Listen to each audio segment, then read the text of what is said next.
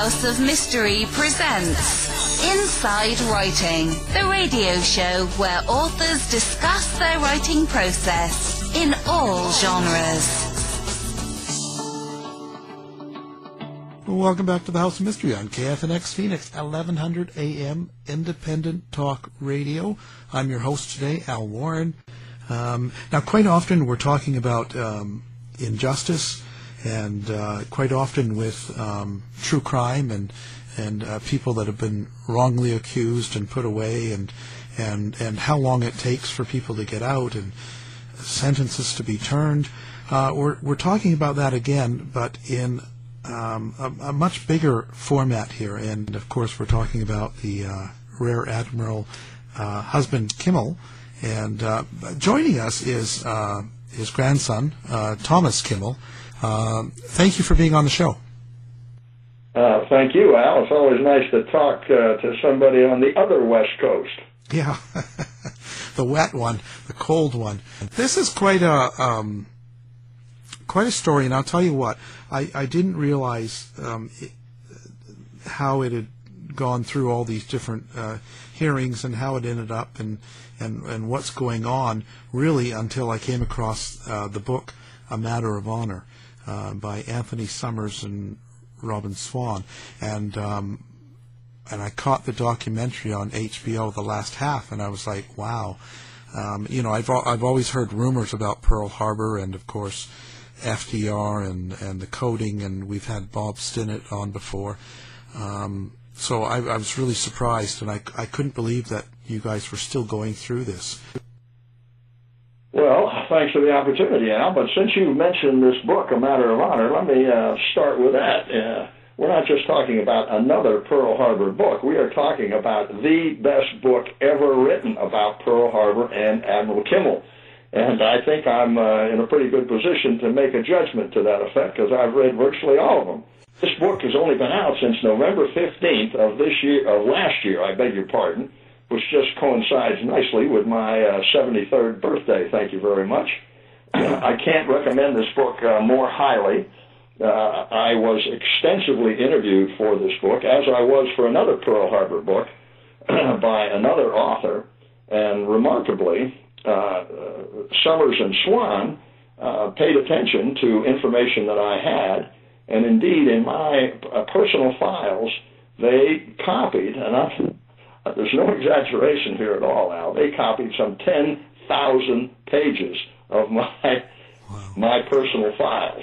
Now, they went on and did much more investigative research work. It's really a remarkable achievement in investigation and research, and I say that as a 25-year FBI veteran of investigations. They had just done an amazing job, and it contrasts dramatically with another author that had full access to my files and really made no good use of them at all. It's really a shame. So that's enough about the book. Again, I can't recommend it more highly. But in order to give some perspective on this Pearl Harbor matter and how long this thing has been an issue for the country, for the Navy, for my grandfather, Admiral Kimmel, and most definitely for Admiral Kimmel's two surviving sons, both now deceased, my dad and my uncle, and now for me and my cousin. I'll start with the real story within the Pearl Harbor story, because this is really sets the tone for the whole thing.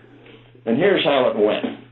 9 days after the Pearl Harbor attack, the President of the United States, Franklin Roosevelt, selected a sitting Supreme Court Associate Justice to investigate the Pearl Harbor attack, that is, the Army and the Navy only, and then only in Hawaii. 10 days after the Pearl Harbor attack, Admiral Kimmel, the commander of the Pacific Fleet at Pearl Harbor during the attack, and the head of the Army Hawaiian Command, Lieutenant General Walter Short, were fired and replaced. 11 days after the Pearl Harbor attack, Justice Roberts began his deliberations. His commission deliberated for a grand total of 36 days. a grand total of investigating for 36 days. 47 days after the attack, they wrote a report, sent it to the President of the United States, 47 days after the attack, declaring Kimmel and Short solely responsible for the success of the Japanese attack and derelict in their duty. The President read the report, loved it, signed it, unredacted, gave it to the press. That would have been the end of the Pearl Harbor story. Soup to nuts.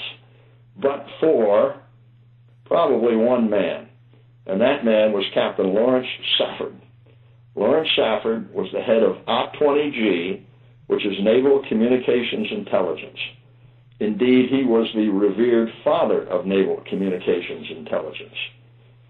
A couple of years after the Roberts Commission, Captain Safford went to visit my grandfather living in disgrace in Bronxville, New York. Captain Safford, unannounced, went into my grandfather's office to ask him some questions that Safford had about the Pearl Harbor attack. And the questions went thus. Captain Safford looked at Admiral Kimmel and said, "Admiral, did you have available to you in Hawaii prior to the Pearl Harbor attack the same information we had in the Office of Naval Intelligence in Washington, D.C. prior to the attack from a secret program decoding Japanese diplomatic and spy communications that we called MAGIC. Code name for it was MAGIC. And prior to the Pearl Harbor attack, Admiral, it gave us indications of the time, place, reason, and deceit plan to cover the Pearl Harbor attack. Did you have that information available to you in Hawaii?" Well, Admiral Kimmel looked at Captain Safford and said, "Captain, what in the world are you talking about? What is MAGIC?" Captain Safford explained. That very day, February 21st, 1944, my grandfather went from a beaten, despondent man, he turned into a fighting tiger. He got himself representation out of Boston. The junior attorney on that legal team, Ed Hannafy, took Captain Safford's information and actually wrote the enabling legislation that Hannafy took to the Naval Affairs Committee. The Naval Affairs Committee was so impressed with what they read, they took the matter to the full Congress. And the full Congress ordered, by law, the Army and the Navy to conduct further investigations of the Pearl Harbor attack, or there would have been no further investigation of the Pearl Harbor attack 47 days after the attack. So of the 9 official investigations of the Pearl Harbor attack, the last 7 were all caused directly to occur by Admiral Kimmel using Safford's information, or the last one in 1995 by Admiral Kimmel's 2 surviving sons, my dad and my uncle. And here's the way it went. When you're talking about the Pearl Harbor investigations and trying to get your arms wrapped around this Pearl Harbor story, really all you need to know is the first investigation. The first investigation took place a week after the Pearl Harbor attack. The Secretary of the Navy, Frank Knox, went out to Hawaii 3 days after the attack and brought back a report a week and a half after the attack to President Roosevelt. And here's what Secretary of the Navy Frank Knox's report to Franklin Roosevelt said. It said, in essence, that Kimmel and Short in Hawaii were not alerted, and that the fighter planes that Kimmel and Short needed had been sent to Britain, the Dutch, the Chinese, and the Russians. The next day, however, Secretary Knox was told to tell the press merely that Hawaii was not alert. Not that it had not been alerted, that it was not alert. Of course, this allowed the press to take it up a notch and report that Hawaii was asleep. Not that they had not been alerted, but they were asleep. Knox, Secretary of the Navy Frank Knox's Deep Sixth report was known to the Roberts Commission, but was not revealed to Kimmel and Short. The second investigation, the one that I had referred to earlier, the Roberts Commission, which started 11 days after the Pearl Harbor attack, December 18th, 1941. Here is the dark heart of that Roberts Commission matter. The Washington High Command falsely, Al, testified to the Roberts Commission that Kimmel and Short had the same magic information in Hawaii as they had in Washington, D.C. This false information was calculated to do and did Kimmel and Short irreparable prejudice. The Washington High Command had an obligation as officers and decent human beings to rectify the prejudice to Kimmel and Short from such deplorable misinformation. They did not do so.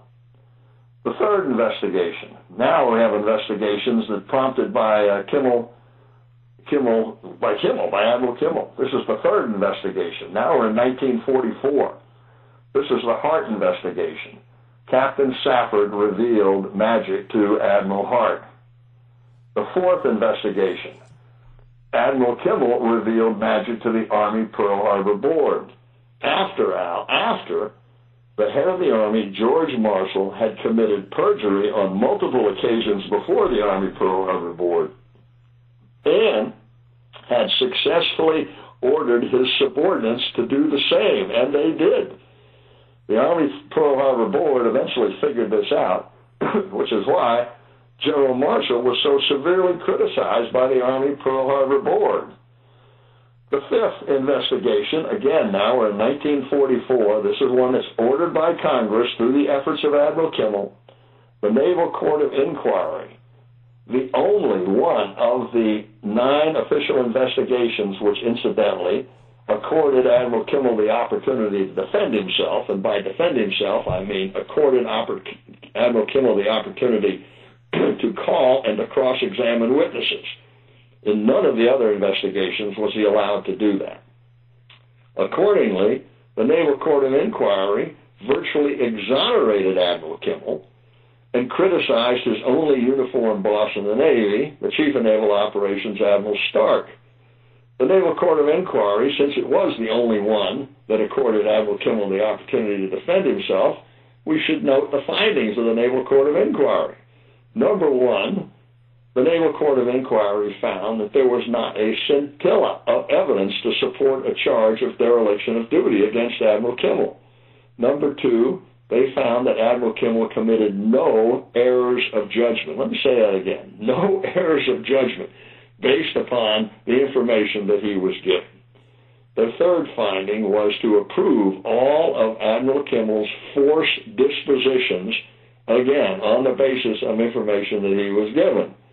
And, of course, their last finding was to criticize Admiral Kimmel's only uniformed boss, the Chief of Naval Operations, Admiral Stark, for not keeping Admiral Kimmel appropriately and adequately informed as to what was going on, as he had promised Admiral Kimmel he would do on multiple occasions in writing. Now, as a matter of fact, the head of the Naval Court of Inquiry, Admiral Murfin, the president of the court, he opined that the court, a 3-man court, they opined that they thought Admiral Kimmel had done everything possible under the political circumstances of that time.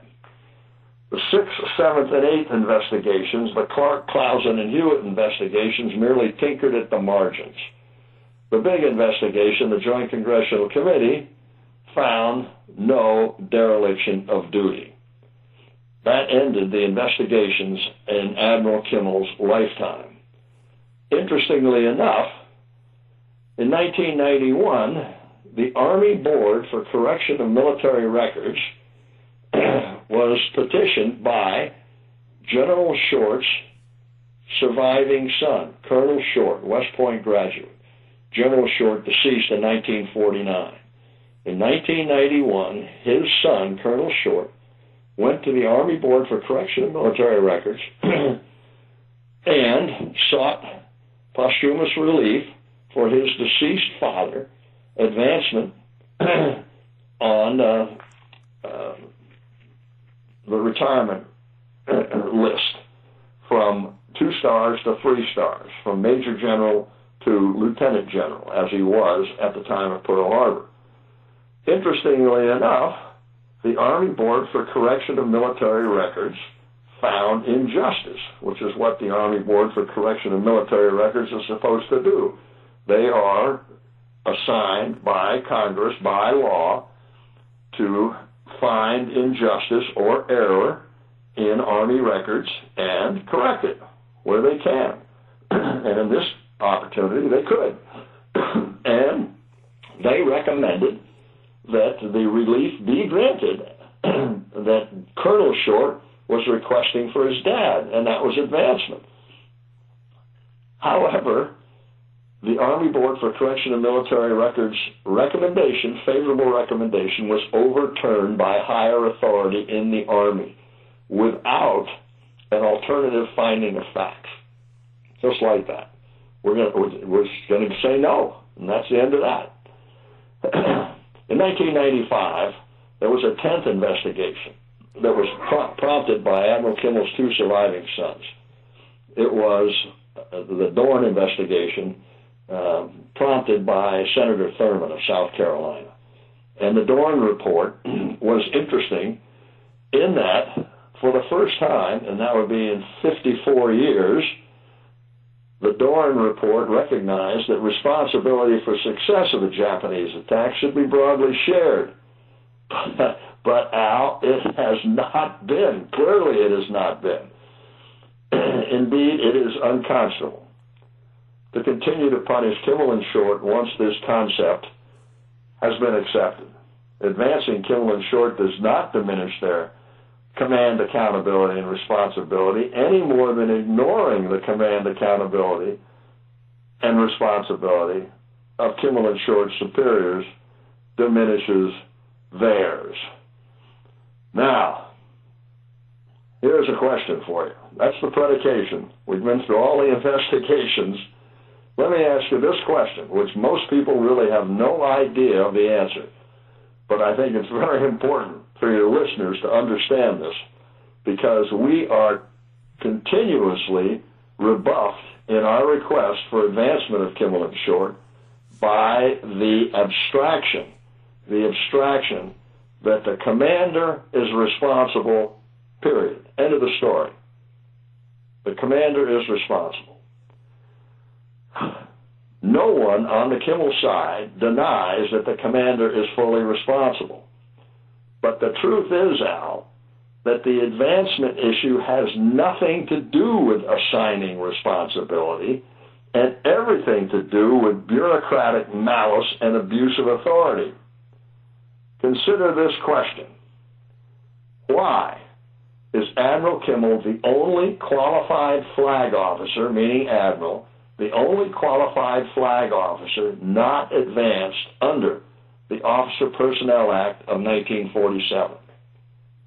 The Officer Personnel Act of 1947 was a benefit given to all Navy flag officers at the 3- and 4-star level, allowing all of them to retire at their highest held temporary ranks. A little word on temporary and permanent rank. A temporary rank is a rank you get with the job, like Commander of the Pacific Fleet. When you have that job, you temporarily have 4 stars. When you leave that job, for whatever reason, you go back to your permanent rank. In Admiral Kimmel's case, it was 2 stars. Well, this applied to many admirals in World War II.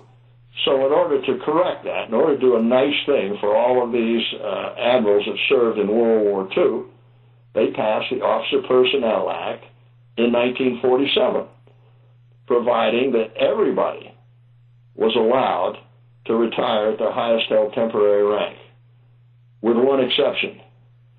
Dare I ask you what it is, Al? Correct. It's Admiral Kimmel. Yeah. Okay, I've asked you the question. Why is Admiral Kimmel the only qualified flag officer not advanced under the Officer Personnel Act of 1947?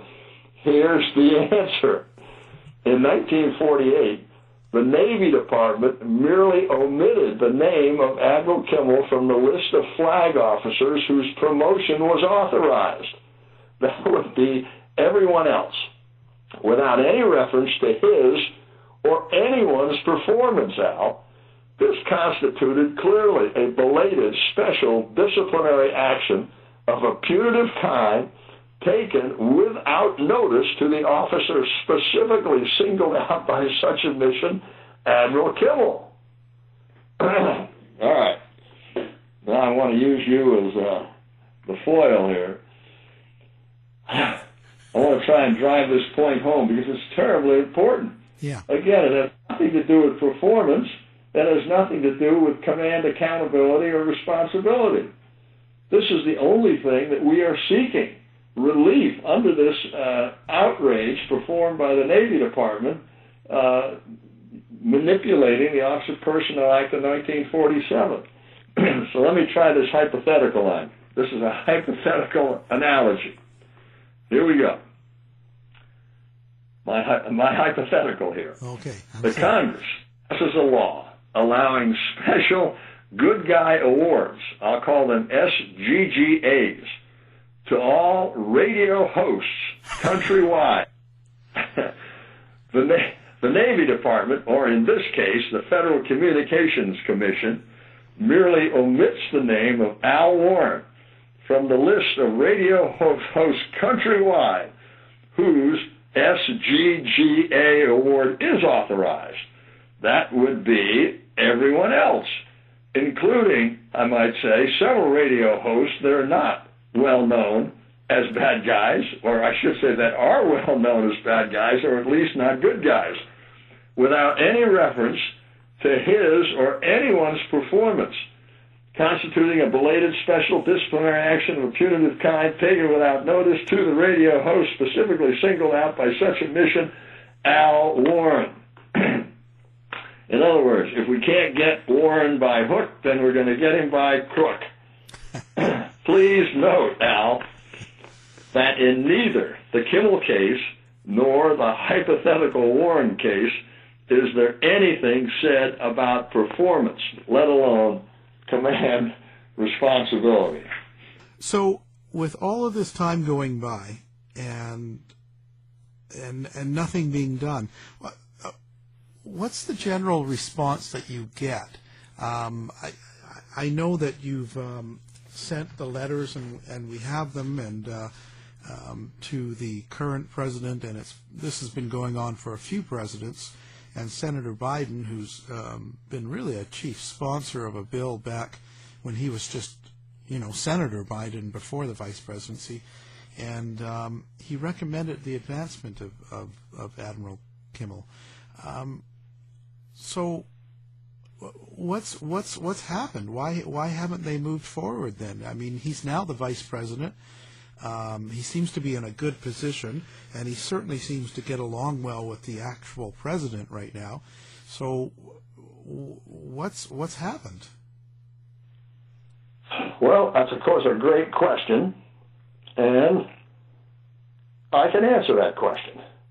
As I indicated earlier, what they generally use as an excuse not to advance Kimmel in short is this idea of they're in command, end of the story. Well, so it's more of it's almost like a punishment. It's almost like saying, well, you were in charge, everything didn't go well, so you're the blame. and bottom line, you're paying for it type thing. And we're not going to reward you by advancing you the 2 stars because what you did was wrong. It's kind of, in a way, it's like looking back and punishing someone. And I'm sort of thinking that's what you're trying to say. Well, I'm trying to be polite. I go with an analysis of the meaning of responsibility. And the Navy Department likes to use their idea of responsibility as an abstraction. It's the Navy Department's last refuge for denying Kimmel advancement. They do that, and they're able to persistently refuse to find out the truth by applying an abstract concept of command responsibility to avoid any further analysis. And of course, this abstraction, in fact, conceals faults and destroys responsibility. And I take my cue from none other than Alexander Hamilton in the Federalist Papers centuries ago. The gist of what he said there was that the executive tends to conceal faults and destroy responsibility. Amen. It often becomes impossible amidst mutual accusations to determine on whom the blame or the punishment ought really to fall. And he questions, he says, who is there that will either take the trouble or incur the odium of a strict scrutiny into the secret springs of the transaction? If there happen to be collusion between the parties concerned, how easy it is to clothe the circumstances with so much ambiguity as to render it uncertain what was the precise conduct of any of these parties. So, if the Navy Department is allowed to say, you're responsible and that's the end of the story, it makes it difficult. unless I can counter with the thought that command responsibility has nothing to do with what we are seeking by way of relief. We are merely seeking advancement posthumously under the Office of Personnel Act of 1947. And I think I have demonstrated completely that the people who advanced under the Office of Personnel Act had nothing to do with their performance or the command responsibility. But maybe I should drive the point home even further. Consider this. I should definitely mention that the Army treated General Short in the same underhanded way that the Navy treated Admiral Kimmel. Consider this. Major General Henry Miller, Major General, 7 weeks before D-Day, Major General Henry Miller, a member of General Spatz's Army Air Corps staff, got drunk at a nightclub in London, the famous Claridge's, and proceeded to take bets that the D-Day invasion would occur before June 15, 1944. When General Spatz found out about this outrage, he immediately placed Major General Miller under house arrest.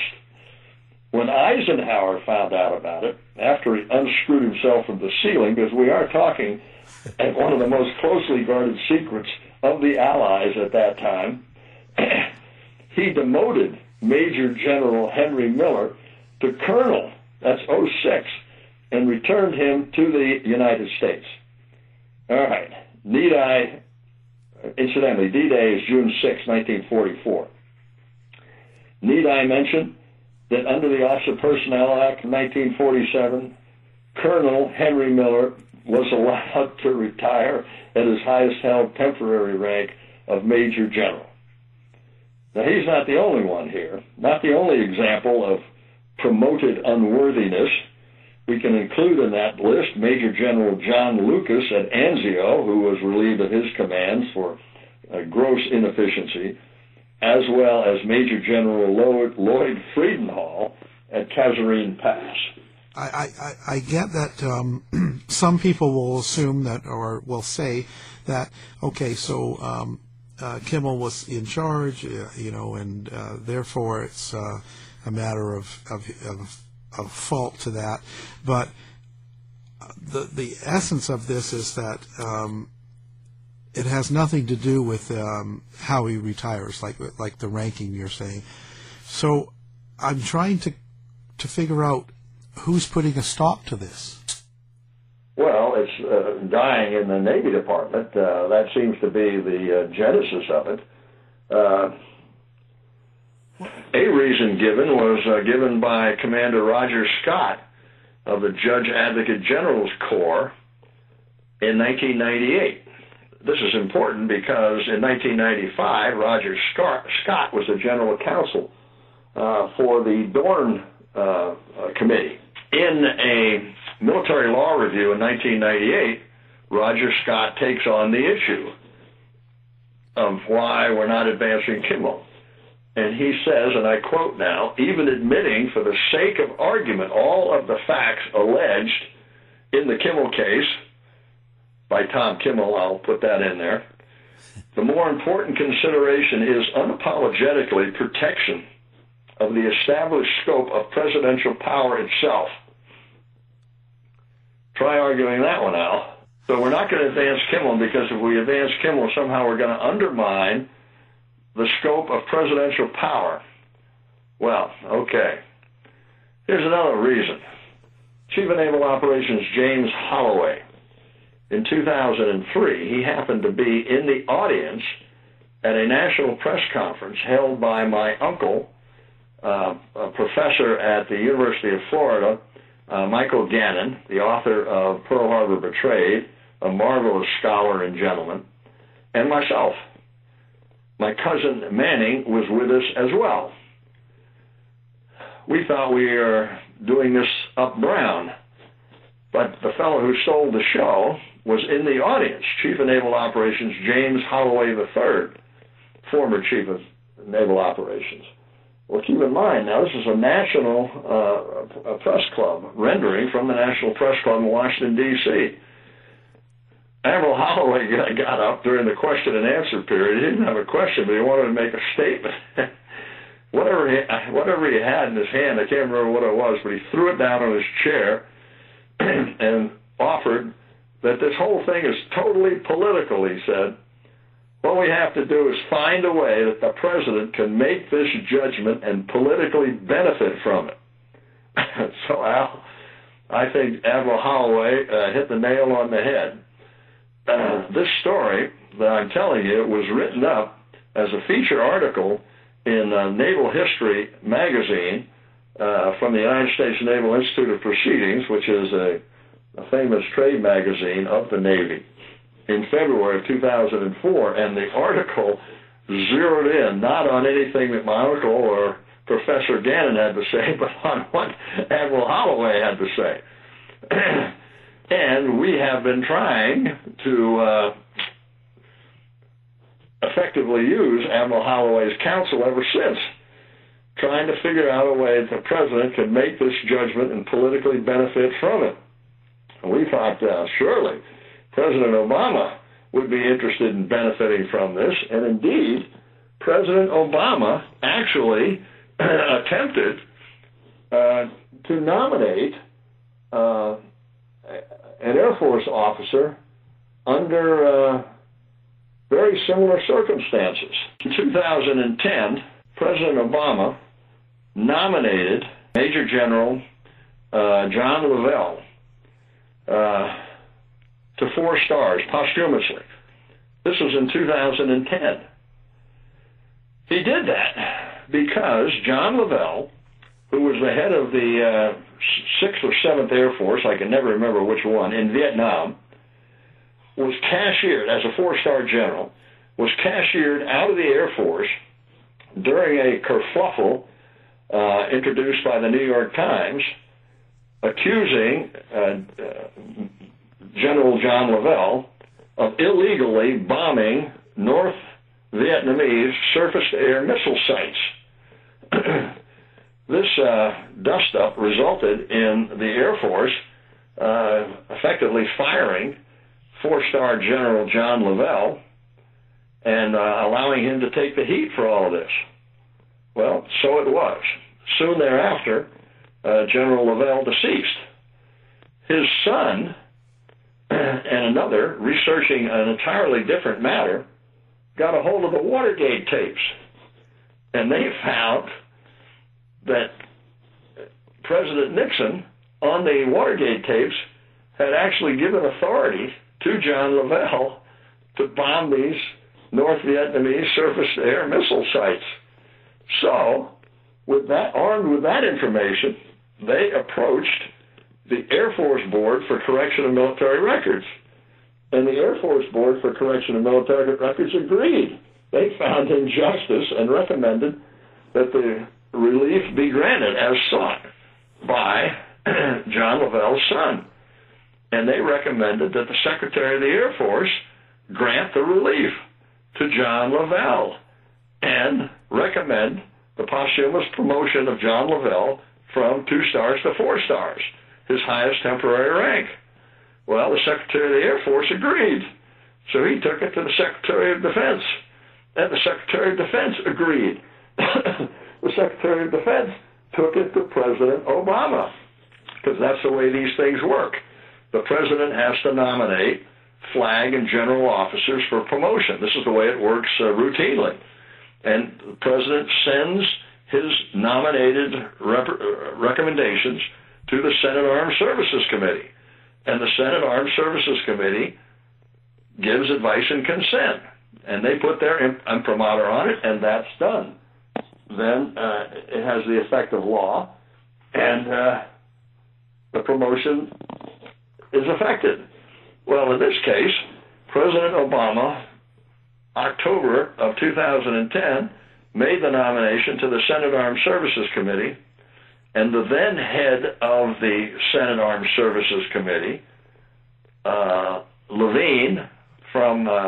Senator Levine from Michigan, and his minority counterpart, John McCain, they sat on the nomination and allowed it to expire the term of the Senate without acting on it. In other words, they temporized to the point where no action was taken. The term of the Senate expired, and now if Obama is going to get the nomination, he has to renominate, which has not happened. Why would McCain and Levine let it expire? You're going to ask them. I don't know, but I guarantee you John Lavelle's son would like to know. Very few people know about this either. We were greatly encouraged. I mean, here we got the Vice President of the United States, Joe Biden, who started this whole ball rolling in 1999, actually. He was not a sponsor of the bill recommending that the President nominate Admiral Kimmel and General Short. He was the chief sponsor of the bill in 1999 and again in 2000. That recommendation was elevated to law by the Armed Forces Authorization Act for fiscal year 2001, which was signed by President Clinton in October of 2000. But he didn't take the action. It was merely a recommendation from the Congress that the President nominate. And, of course, that recommendation is in perpetuity. So anybody that has the office of the President, if they're going to follow the recommendation of the Congress, they need to nominate Kimmel and Short. But they haven't done that yet. Well, here we have Vice President Biden now sitting next to, presumably, the President, Obama. And we know that Obama, in 2010, acted on a quite similar situation with Major General John Lavelle and actually made the nomination, but it didn't happen. So there we are. We certainly had every reason to be hopeful. Yeah. And we're still hopeful. I mean, Yeah. this is the 16th. We got 4 more days, Al. We'll see. Well, we're hanging in there until it's over. I would think that there would be an advantage to him doing it, or any president. So I'm not sure exactly why they're not doing it. There's a lot of in the background now, of course, and I know you've been in the Navy yourself and FBI and around the world, and so when it comes to FDR and Pearl Harbor and the codes, the Japanese codes, magic, and the Purple Code, and all those things that have been figured out since then. And there's a lot of talk that FDR, it was his way of getting into the war, and he kind of knew it was happening. And there's that whole theory, and there's just a lot of this back talk like this. Do you think that there's any credible thought to this? Because maybe this is why when someone like Biden gets into the position of vice president and stuff like that, maybe that they don't do or act on it is because they don't want to expose that?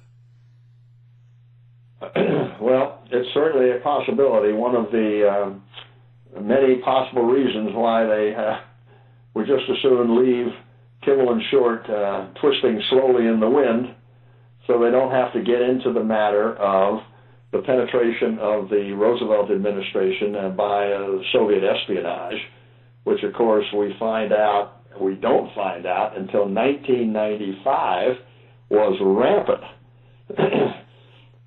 We strongly suspected, but the Venona confirmation is not made public till 1995.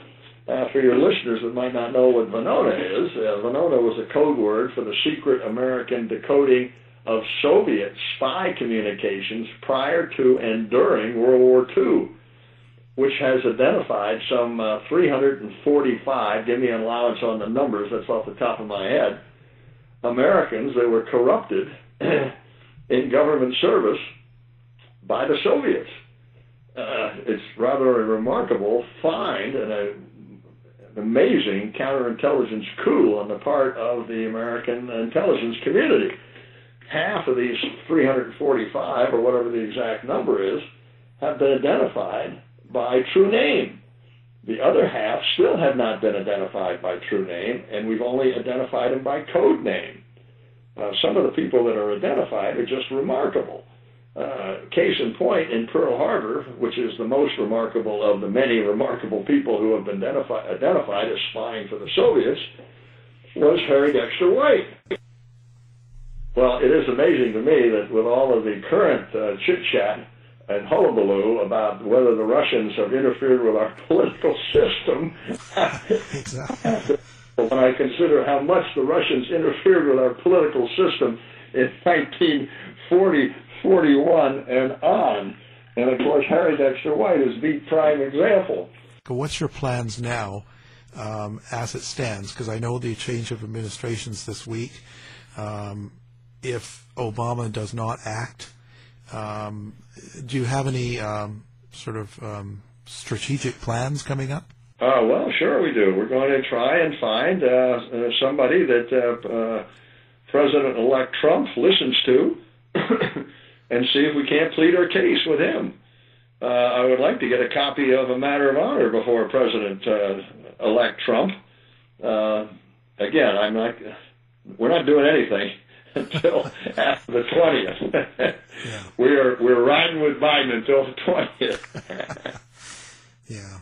And on a personal note, we have to ask, because I don't think they do this enough, but how has this affected your family and over the years? And has this always been sort of a monkey on the back sitting your whole life?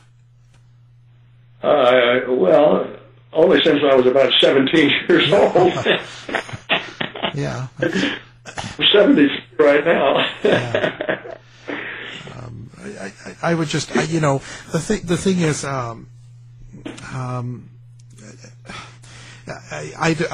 don't know how to finish it. I just think that this is something that we need to do and go forward. And you and your family have spent so much time with service to the U.S. that it's something that we all need to pay attention to and respect that. And I think that more people need to get on board.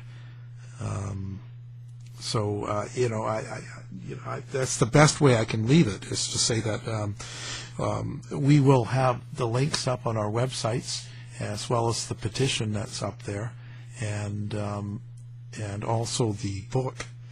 And we wish you the best of luck going forward, and we're in total support. And I hope this gets done. Well, I thank you for that effort. Hey, what are we going to do? We're going to continue to try and frame the issue. We're going to frame the issue, and we'll do it by speaking to media when they give us an opportunity, like you've given me, and I've leaped at the opportunity. Maybe I can leave you with this one thought from the famous Fleet Admiral Nimitz, the man who took over from my grandfather as the Commander-in-Chief of the Pacific. When I was at the Naval Academy, 1965, I was a senior there. We had a history course called Sea Power, and we were studying the text written by Nimitz and the famous Navy historian Potter at the time. And I'm reading away, and all of a sudden on page 650, I read this quote, which I bandy about all the time, from none other than Fleet Admiral Nimitz. He's answering the question, why was it possible? This is Congress's famous question. Why was it possible for a Pearl Harbor to occur since we had the greatest intelligence in the history of the United States, and yet still a Pearl Harbor occurred? How was that possible? And Nimitz answered the question, quote, Admiral Kimmel had been given no information which would justify interrupting a very urgent training schedule. I read that quote when I was 21 or 22 years old. It's still the best single sentence encapsulation of why Pearl Harbor occurred. Because of that. Well, again, thank you very much for taking the time and being on the show. It's an honor, and thank you for your service. Well, thank you very much for that thought. Anytime you want to discuss this further, I'm your man. I've got plenty more to say. To find out more about our show, guests, or to listen to past shows from our archive, please go to www.houseofmysteryradio.com. Show's over for now. Was it as good for you as it was for me? Well, good night. This has been a production of Something Weird Media. I'll be back.